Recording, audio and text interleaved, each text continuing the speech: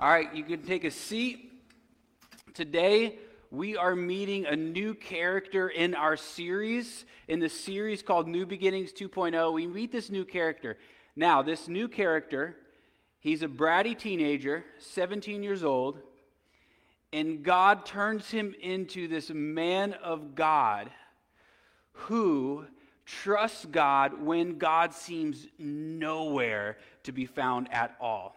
And what we find is that God is working behind the scenes. And what we find in this story are these hidden patterns of the way that God works behind the scenes. And here's what we find, how God interacts with us, with humanity. There's a phrase that we're going to be repeating over and over and over again all the way throughout the rest of our series in Genesis.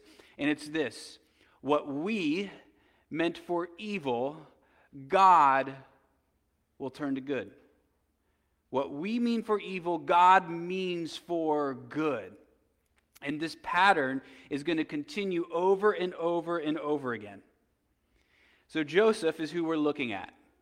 And Joseph's life is not turning out at all the way he had hoped and planned. In fact, what we're going to see today is that Joseph has been literally given these two dreams from God. And these dreams are basically showing him being someone like a king and his brothers bowing to him and honoring him. And he thinks that's what's going to happen next. Only instead what's happened is these brothers, instead of bowing to him, sell him into slavery. And everything is getting all messed up. But what we find is that what Joseph's brothers who sold him into slavery meant for evil, God will use those very acts for good. In fact, it's like these acts of evil kickstart the process of God putting him where he is one day meant to be. So in order for all this to happen, Joseph had to be sold by his brothers. And it's a story that's so important for you because it unveils that God is working behind the scenes in your life. If you could, right now, just pull back the veils, pull back the curtain, you would see God back there smiling behind the scenes, orchestrating this beautiful plan. All the while, you feel like everything's being messed up, but God is working all of these things out for good, even when you cannot believe that could be true. He is. He's back there, and he's doing it. He's got a big smile on his face because he's doing something beautiful, and you have no idea that it's happening.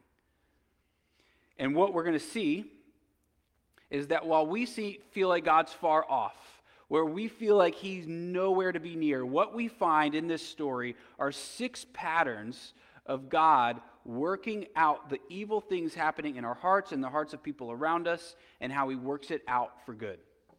God working behind the scenes. So here, let me just give you the 6 patterns. I'm going to read the text. By the way, we're in Genesis 37. So if you want to grab Bibles, they should be around, or you can swipe open your phone. They'll be on the screen too. But Genesis 37. So here are the six things, the 6 patterns. Trials lead to peace. Slavery leads to deliverance. Death leads to life. Betrayal leads to reconciliation. Hatred leads to honor. And jealousy leads to love. And the first thing had to happen in all these to get to the second. So I'm going to read our verses. We're going to start at verse 2. We're going to skip. When we get to 11, we're going to go to verse 19. But look, we got a lot to read here. So focus. Like what Darren said earlier, there's a bunch of things that could distract you right now. Focus in. This is God's word. Here we go. These are the generations of Jacob. Joseph, being 17 years old, was pasturing the flock with his brothers. He was a boy with the sons of Bilhah and Zilpah, his father's wives. And Joseph brought a bad report of them to their father. Now Israel, who's also Jacob, loved Joseph more than any other of his sons, because he was his son at his old age. And he made him a robe of many colors. But when his brothers saw that their father loved him more than any of his brothers, they hated him and could not speak peacefully to him. Now Joseph had a dream, and when he told it to his brothers, they hated him even more. And he said to them, "Hear this dream that I have dreamed. Behold, we were binding sheaves in the field, and behold, my sheaf arose and stood upright, and behold, your sheaves gathered around it and bowed down to my sheaf. His brothers said to him, "Are you indeed to reign over us? Or are you indeed to rule over us?" So they hated him even more for his dreams and for his words. Then he dreamed another dream and told it to his brothers and said, "Behold, I have dreamed another dream. Behold, the sun and the moon and 11 stars were bowing down to me." But when he told it to his father and his brothers, his father rebuked him and said to him, "What is this dream that you have dreamed? Shall I and your mother and your brothers indeed come to bow ourselves to the ground before you?" And his brothers were jealous of him, but his father kept the saying in mind. Now skip to verse 19. Joseph is going to look for his brothers, and his brothers are mad at him, and they're ready to take him down from these dreams. And so they said to one another, his brothers, "Here comes this dreamer. Now come, let us kill him and throw him into one of the pits. Then we will say that a fierce animal has devoured him, and we will see what will come of his dreams." But when Reuben heard of it, he rescued him out of their hands, saying, "Let us not take his life." And Reuben said to them, "Shed no blood, throw him into this pit here in the wilderness, but do not lay a hand upon him, that he might rescue him out of their hand to restore him to his father," who's going to rescue him later on. So when Joseph came to his brothers, they stripped him of his robe, the robe of many colors that he wore, and they took him and threw him into a pit. The pit was empty, there was no water in it. Then they sat down to eat.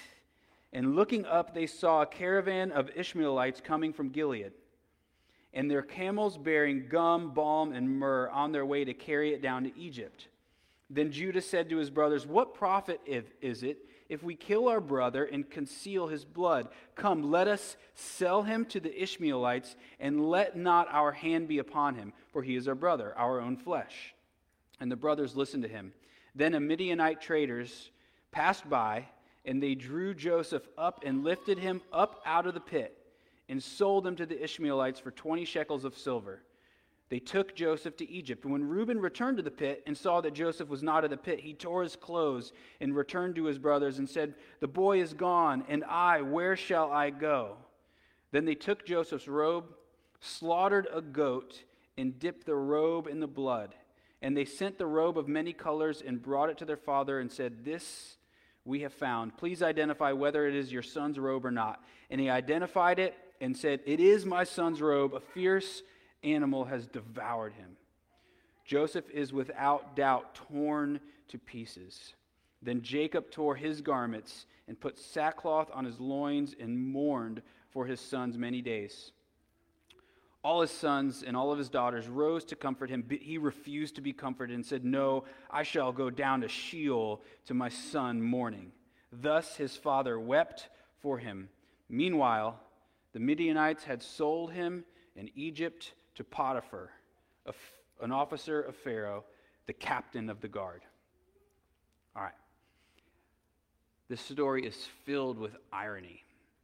And this pattern is a story of God working behind the scenes, orchestrating all of this stuff. And what it's doing is, here's what he's doing. He's allowing the sin that leads to something bad, and then that sin that allowed something bad would lead to something good.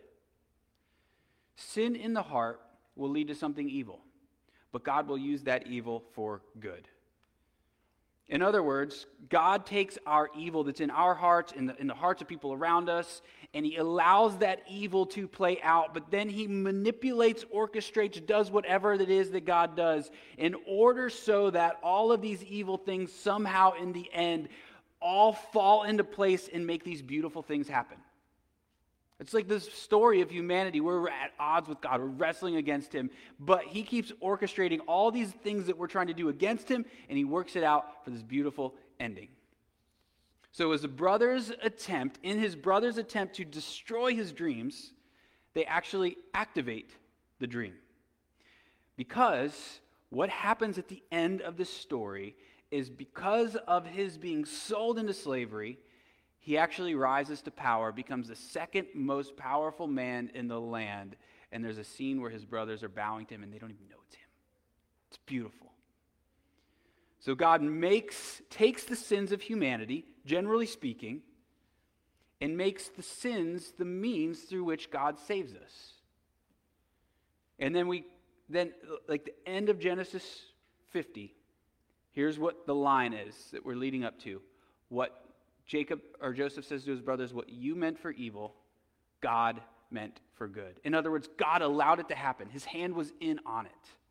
So we're going to make sense of that, and we're going to make sense of it by looking at this pattern, these patterns that play out. And these patterns are playing out in your life, they're playing out in the Bible, and they're ultimately pointing us to someone. All right, so first pattern, trials lead to peace. Every one of you are going through a trial right now that is either related to your own sin, to the sins of someone around you, or to sin in general, because our world is full of sin and corruption, and that's just the way the world is. And God is orchestrating a heist where he steals you away from this sin and steals you out of this world and brings you to a whole new world of peace. Trials lead to peace. Joseph is sold into slavery when he was 17 years old for the sins of his older brothers who should have been caring for him. However, Joseph's a bit at fault. He's like this bratty little teenager. And he has these dreams, which means his brothers are going to be bowing to him. He knows that it's true. And so instead of just secretly telling his father or keeping it to himself, he goes bragging to his brothers and saying, hey, one day you're going to all be bowing to me and it's going to be awesome. And they hate him for it. And he keeps on doing it. He keeps on rubbing it in their faces. And he has two dreams. Now, why are there two? It's important that there are two. It means it's definitely going to happen. Sometimes when you hear a preacher preach, the preacher will say something and the people will agree with what is said and they'll say amen. Now, this custom started a long time ago in the Jewish people. With the Jewish people, and what would happen is someone would stand up to give a word, and actually they would sit down, other people would be standing, but they would give a word, and then people, if they agreed with it, would say amen. Now, here's something that Jesus does. Jesus, before he says anything, oftentimes he'll say amen, amen, or truly, truly, I say to you. Now, what Jesus is doing is saying, listen, there's no point in you saying amen at the end of what I'm saying because it's true. It's already true. In fact, I'm going to tell you that it's true twice. So he says, amen, amen, truly, truly, I say to you.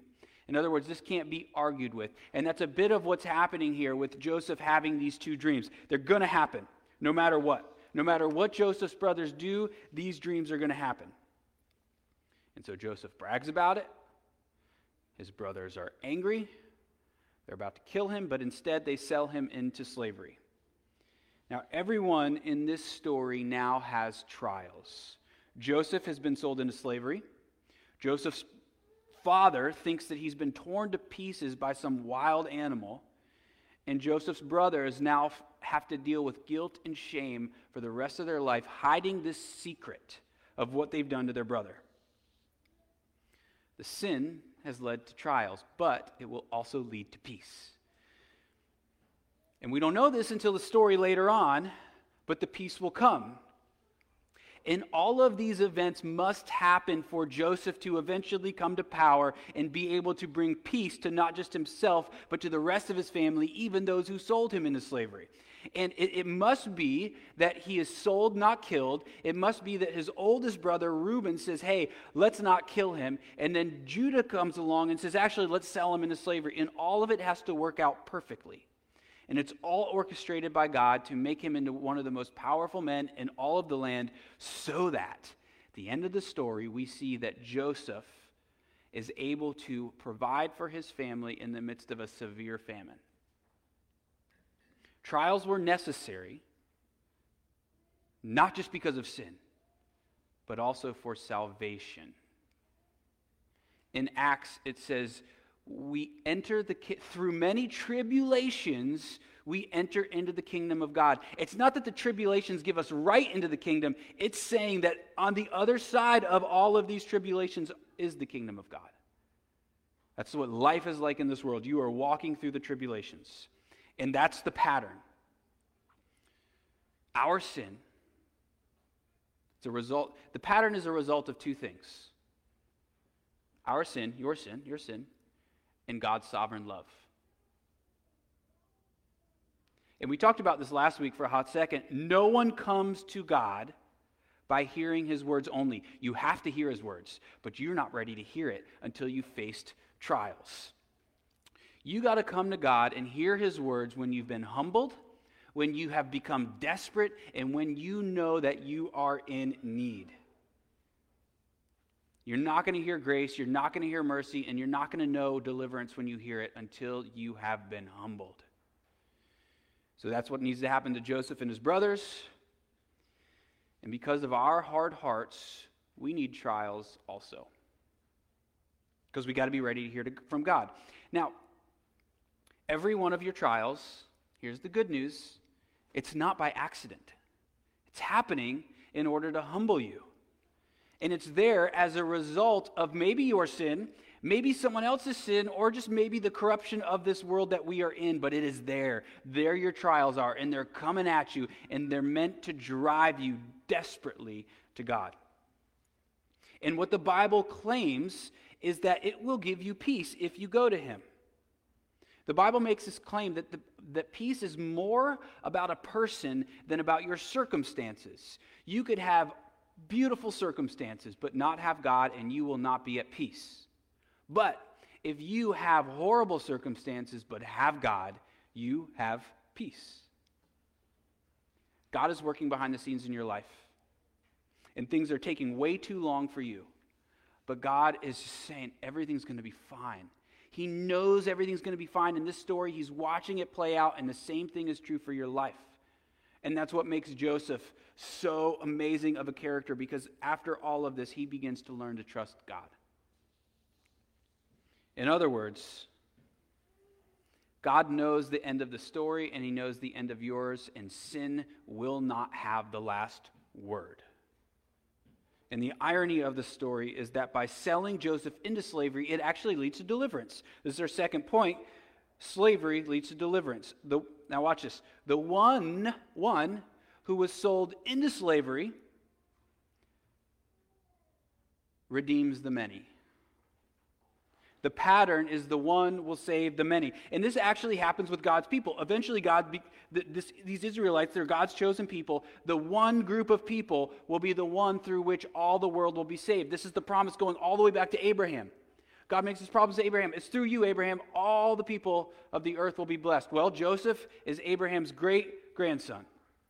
And today, you are slave to sin and death. But there has come one who will rescue you from sin and death by entering into sin and death himself. All right. Now, what does that mean for you? Well, some of you, there are people who are treating you more like a slave than a brother, more like you are in their debt than they ought to be. They're not treating you well. But if you will hold on to this story, what you will realize is that there's a potential that those people who are treating you horribly, you might play a huge part in their salvation and transformation. And you might say, I don't want that part to play. Well, this is what it means to be a Christian, my friends. This is what Christ did for you. He came when you were an enemy to him, and he died so that you might live. And he's putting you in situations where people are being mean to you, they're doing whatever it is to you, and you want to whine about it, but God's saying this is a beautiful opportunity for you to be gracious. Be like me to them.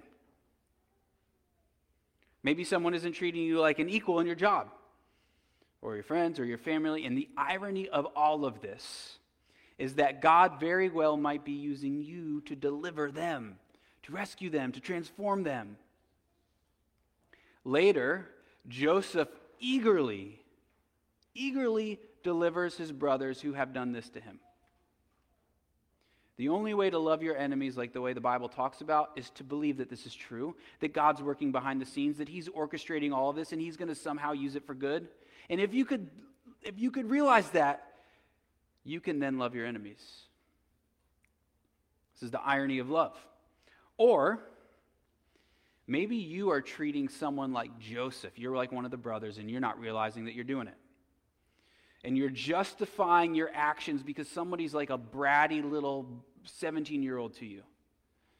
And you're justifying the things that you're doing to them because they've sinned against you, maybe a little bit, but now you're like, I'm going to bring it back to them. And you don't even realize how bad you're bringing it back to them because you are blinded by what they've done to you and you're coming at them hard.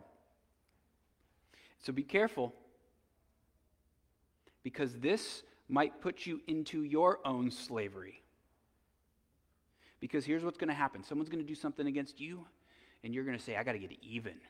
And that's all you're going to think about. And then you're going to find somebody else does something wrong to you. And you're going to find out, there's a whole bunch of people doing a whole bunch of wrong stuff to you because you're watching everybody like a hawk. You don't trust anybody, and you're catching everything. And the next thing you know, you are consumed with constantly getting even, constantly getting vengeance, constantly getting justice, and you just are in a prison now. But God could use those sins that are against you to deliver others. In fact, that's probably, in a lot of ways, he's doing that more than you realize. It's the pattern. This is what it is to be a Christian, so you live this way. All right, this is the third. Death leads to life. If you're going to see what's going on in this story and understand it, you got to see that there's a bunch of word plays. So Jacob has been raised from the dead, figuratively, Jacob the father, because, look at what he says. He says, I am committed to going down to Sheol, which is the grave. In other words, my son has been tortured by this animal, and it has broken my heart, and I will mourn for the rest of my life. I'm going down. I'm in hell on earth now. I might as well just be dead. But then later he finds out that his son is living. He's not dead. And in fact, he's a king. Sound like anybody you know? And not only that, Joseph was figuratively dead. He's in the pit. The pit is representative of death, yet he's lifted up out of the pit. Now, there's something that life will force you to do. Die to yourself. In order for you to be fully alive, you have to die to yourself.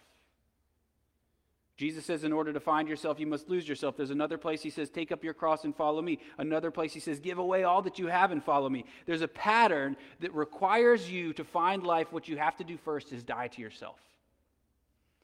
And your suffering and pain, because you see, here's the thing. You won't do it. You won't. But God is orchestrating your life to be such a way so that finally you are released from the grip of holding on to your life in this world and holding on to the things of this world, and you become so desperate that finally you stop clinging to the world and you start looking for something else that's going to give you some hope. It's going to give you some comfort in the midst of the pain. And it's going to give you something that can hold you up when you feel like you're drowning. Joseph suffered for many years, but it was necessary for him to have life, to live through this famine, and for his brothers and his whole family to live. And it was required for his people his family to live on. And if his family didn't live on, we would not be sitting here today talking about Jesus. But God had something in store. Through many trials, you must enter the kingdom of God. And if you're suffering right now, and you feel like you're in hell on earth, God is teaching you to stop holding on to this world and to look for something beautiful and perfect and worth holding on to in the midst of it. And God is also giving you a way to die to yourself by teaching you to forgive others. So this is our fourth pattern. Betrayal leads to reconciliation. Betrayal leads to reconciliation. So it's the evil of his brothers that lead them to betray him and sell him into slavery, but it is what is required to bring about their reconciliation. Right? So, but it required something from Joseph. In order for them to be reconciled again, it required forgiveness. Joseph has every right to take revenge. His brothers sold him. They didn't act like brothers, and he has every right. Later on in the story, his brothers are before him, and they have no idea that that's their brother. But he has all this power, second in command, and his brothers are going to go and ask Joseph for food, but they don't know it's his brother. And he's looking at them, and in that moment, he has every right to say to them, "Ha, guess what? It's me. I'm back. You tried to take me down, but you couldn't get me. Here I am, and guess what? You're going down. Get out of here. No food for you. In fact, I have the power to kill you." So maybe he does. Maybe he threatens them. But do you know what ends up happening? He forgives them. Look, the pattern of the Bible is that betrayal will lead to reconciliation. I mean, in one sense, it's, if you're going to be reconciled, it does require some betrayal first, but look what it is. It's a beautiful picture of God's relationship with us. It's the pattern of the way that God works. But do you understand this? That in order for reconciliation to happen, there must be forgiveness from the one who has done the wrong. The one who's been done wrong to must give forgiveness in order for reconciliation to happen. So, who do you need to forgive? Go ahead, picture them in your mind, because I know that there's somebody there. Your power and ability to forgive them hinges upon your ability to trust that God has orchestrated this whole thing. And what they meant for evil against you, God will use for good. Look for opportunities to show grace. When you become a Christian, you have so tasted the grace of God, and you have this grace welling up in you, it almost becomes like you are eager to share that grace with others. So you're like, come on, bring it on. What you got? Sin against me? Fine, here's some grace. I'm going to throw it and peg you right in the forehead with this grace. And the pattern of the Bible is this. The only way, because you got a broken heart from someone doing something wrong to you. And the only way to be healed of that broken heart is to forgive them. Otherwise, your heart remains broken. Because what's going to happen is they've done wrong to you, you're going to seek to harm them. And you're going to hold out forgiveness from them, and you will not be at peace. And along with that, when you recall all the things done wrong to you, you can't forgive them, what you will begin to do is start justifying your wrongs towards them. And then you'll start getting good at justifying doing wrong things to others because they've done wrong to you. And then you will begin to imagine things that people have done wrong to you that they actually haven't even done, and you will start doing wrong to them because you're so convinced that everybody's out to get you. And your soul will begin to be poisoned, your heart and your mind will be poisoned, and you will turn prideful, and sin will become all the more easier to you. And also, if you want friendships at all, you got to forgive, because people are going to sin against you. It's just the way that it is. So you better get good at it if you want to be a friend to people. And if you can't forgive others, it might mean that you don't actually understand that God has forgiven you. Because he who has been forgiven much is very quick to forgive others. Who do you need to forgive, and who do you need to ask forgiveness of? All right, fifth pattern. Hatred leads to honor. So Joseph endures this hatred from his brothers, and in the end, there is this epic scene where his brothers are bowing to him. They don't even realize that it's him, and they're bowing to him. The hateful acts actually kickstart the process of Joseph's dreams and why they end up bowing to him. Now, has anybody ever hated you wrongfully? Maybe you didn't do wrong, maybe you just did a little tiny thing, but then their hatred is coming down on you hard. Well, if that's true for you, which it probably is, welcome to the pattern of Christianity. Jesus was hated and done nothing wrong. But if that's true, someone hates you, you will be honored if you will just understand that God's will is at work. Perhaps this is a test. Is God's approval enough for you? Think about this. Is God's approval of you by your faith in Christ, is it enough? I want you to know this about us. The only way that we rest and make God's approval for us enough is when we are hated by others at times because we long for that approval. And when it's taken away from us, we see how desperate for it we are, and we say, man, this is not the way to live. And then God comes along and he says, I approve of you no matter what through your faith in Christ. There's nothing you can do or not do that's going to make me love you more or less, and that should be enough. And if God's approval of you isn't enough, even so that if somebody hates you wrongfully and you're okay, if you aren't okay, here's what you got to realize. You have to realize that you need to reorient your entire life around understanding that the God who created you, he approves of you, and he loves you. Like he really does. No matter what you did, by your faith in Christ, his love is constant, never ending, always flowing right at you. And when you believe that's true, his love is enough so that when someone does hate you, you just kind of shrug your shoulders at it. I mean, you don't want them to hate you, but like, it's not killing you. Now, some of you are approval junkies like me. And here's what will happen to you. There will come times when you need to speak up about something, but you won't be brave about it because you're so worried about what other people think of you. In fact, what you're going to find is that you begin to not obey God, but disobey him because you are lusting after the approval of others.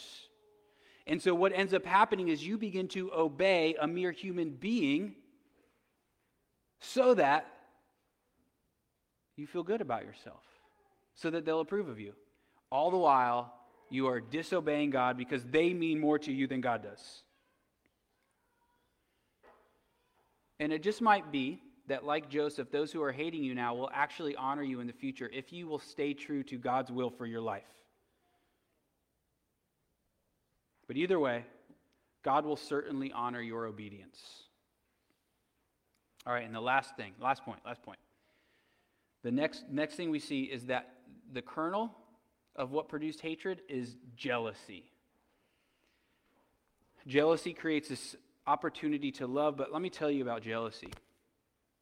It is deadly for your soul, and you are jealous. Jealousy is what started all of this. I mean, Joseph's brothers were completely jealous of him, and look at this. His father loved him the most, loved Joseph the most. This is sinful on his father's part, but he's totally cool with it. He's prancing around, showing off his robe that his father gave him, reminding all of his brothers that his father loves him best. But what they're really jealous about, actually, is God's will for his life. All right, want to see if you're a jealous person? Go on social media, Facebook, Instagram, and look at the people's perfect little social media life. Just take it all in. And as you take it in, ask yourself, am I happy for this person? Or is there something in me that feels a little bit sad? Or am I looking for all the ways that I could kind of like find the parts about them that are wrong? If you do that, you're jealous. There you go.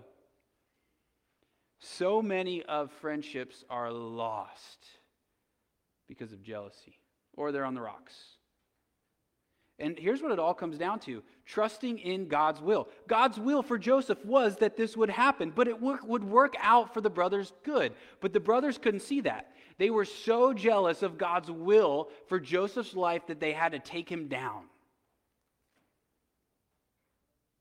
Now, there are people that you are jealous of. This is just God's will for their life. Why are you so jealous about it? In fact, if you will just realize this, that what God is doing in their life could very well work out for your good. So celebrate what God's doing. Or who's jealous of you? Who are you jealous of? Who's jealous of you? And how should you respond if someone is jealous of you? Well, Joseph responds with love. And that's what we should do. Now, I've been holding out on you up until this point. And I've been making this story about something that you can learn from. some wisdom that you can grasp, something that will help you lead a better Christian life, and that's all in this story, and it will do that very thing. But primarily, this story and these patterns are pointing to someone, Christ. The patterns of the story, these patterns are riddled throughout the Bible, and these patterns you will find in your life.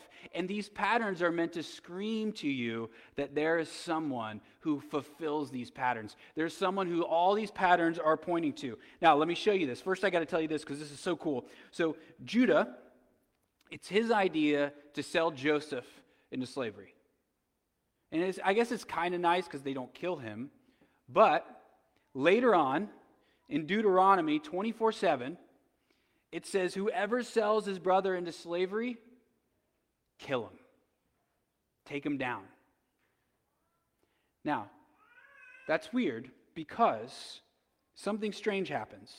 At the end of Jacob's life, after everybody's happy and everything's good, at the end of Jacob's life, the father, he would know that Judah is the one who sold Joseph into slavery. He would know because it's the same thing. Like when you get old enough, you start telling your parents about all these things you did in high school, and you're like, I can tell you this now. Well, that's probably what happened. But something strange happens because the same writer that wrote Genesis wrote the thing that said you deserve to be dead if you sell your brother into slavery. But the same writer, here's what happens. Look at what happens. Jacob blesses Judah with kingship. Later, at the end of Genesis, Judah gets a scepter, which means he's the king. Now, this is so strange. King among all of his brothers. Now, here's why this is strange. Joseph was the one who was the king. So what happened? Because Judah was supposed to die, but he doesn't. Instead, he becomes the king of all of his brothers. Why didn't he die? Why isn't he killed for this? Well, someone in his line would be killed, but he'd also be the king. Do you know who is in Judah's line? Jesus. The sin of Judah passed beyond him, and it rested right upon Jesus, though he knew no sin. And he would take the sins of Judah, but not only Judah, he would take the sins of the entire world. And ultimately fulfilling all of these patterns. Let me show you the patterns. Here they are, 6 of them real quick. Okay, so stay with me. Trials lead to peace. Okay, so Jesus enters into the greatest trial of all. He comes into this world, though he knows no sin. He is tested over and over again, and ultimately the trial of the cross. And he suffers in pain, in torment, in tribulations on the cross, but he did that so we would get peace. All the suffering that is meant for us, he takes on the cross so that he could redeem us, bring us into a relationship with God, and so that we might have peace. That's the first one. Second one, slavery leads to deliverance. Jesus, on the cross, becomes a slave to sin and death so that we might be freed from sin and death. Third, death leads to life. You know this. All of humanity, we're set up for an eternal death, buried in the grave forever. And then Jesus comes on the scene who is eternal. And he dies. But then he rises again. Now look, listen to this. When he who is eternal dies for us who are temporary, it makes us who are temporary now eternal. All right, betrayal leads to reconciliation. Do you know that Jesus, before he's betrayed, you know what he does? He's washing the feet of Judas. Not Judah, but Judas. And Jesus knows that Judas is about to betray him, but he washes his feet anyways. This ultimate act of humility. But yet, it is by the betrayal that it sets off a series of events that would lead to Jesus' death. Jesus wants to die. He wants to die for you. So he allows it all to happen. He allows the betrayal to happen so that he could reconcile you to his Father. Fifth, hatred leads to honor. Jesus is hated upon the cross. In his hatred, in people's hatred of him, he says, Father, forgive them. They have no idea what they're doing. No idea. And then we are told that because of this, Philippians 2, because he's obedient to the point of death, God actually exalts him. Hatred leads to honor, and then the last thing, last, jealousy leads to love. The religious leaders of the day were so jealous of Jesus, all this attention he was getting, and so they killed him, and Jesus let it happen so that the greatest act of love, the greatest display of love and salvation would be seen and known for all, so that you can now go to him and have all of these patterns in your life. All these patterns, all of the bad turns to good. What we meant for evil, he works out for good because he's a good God. A God worthy to be worshiped, a God worthy to bow to, and a God worthy for us to say, I am all yours. Take me. That's Christianity. Let me pray. God, we pray that when these things happen in our life, when we enter into trials, when there's a death, when we feel depressed, when we feel betrayed, when we feel hated, when people are jealous of us, when we feel sold by those who are meant to...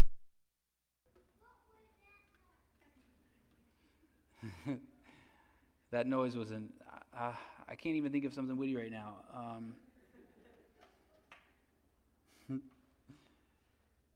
God, we pray that all the things that are happening to us, we pray that we would know that a reversal is happening. And that we would trust you, and that we would know that if we could just pull back the curtains, we would see you with a smile on your face, orchestrating this beautiful ending for us. So we want to trust you, God. In Jesus' name we pray. Amen.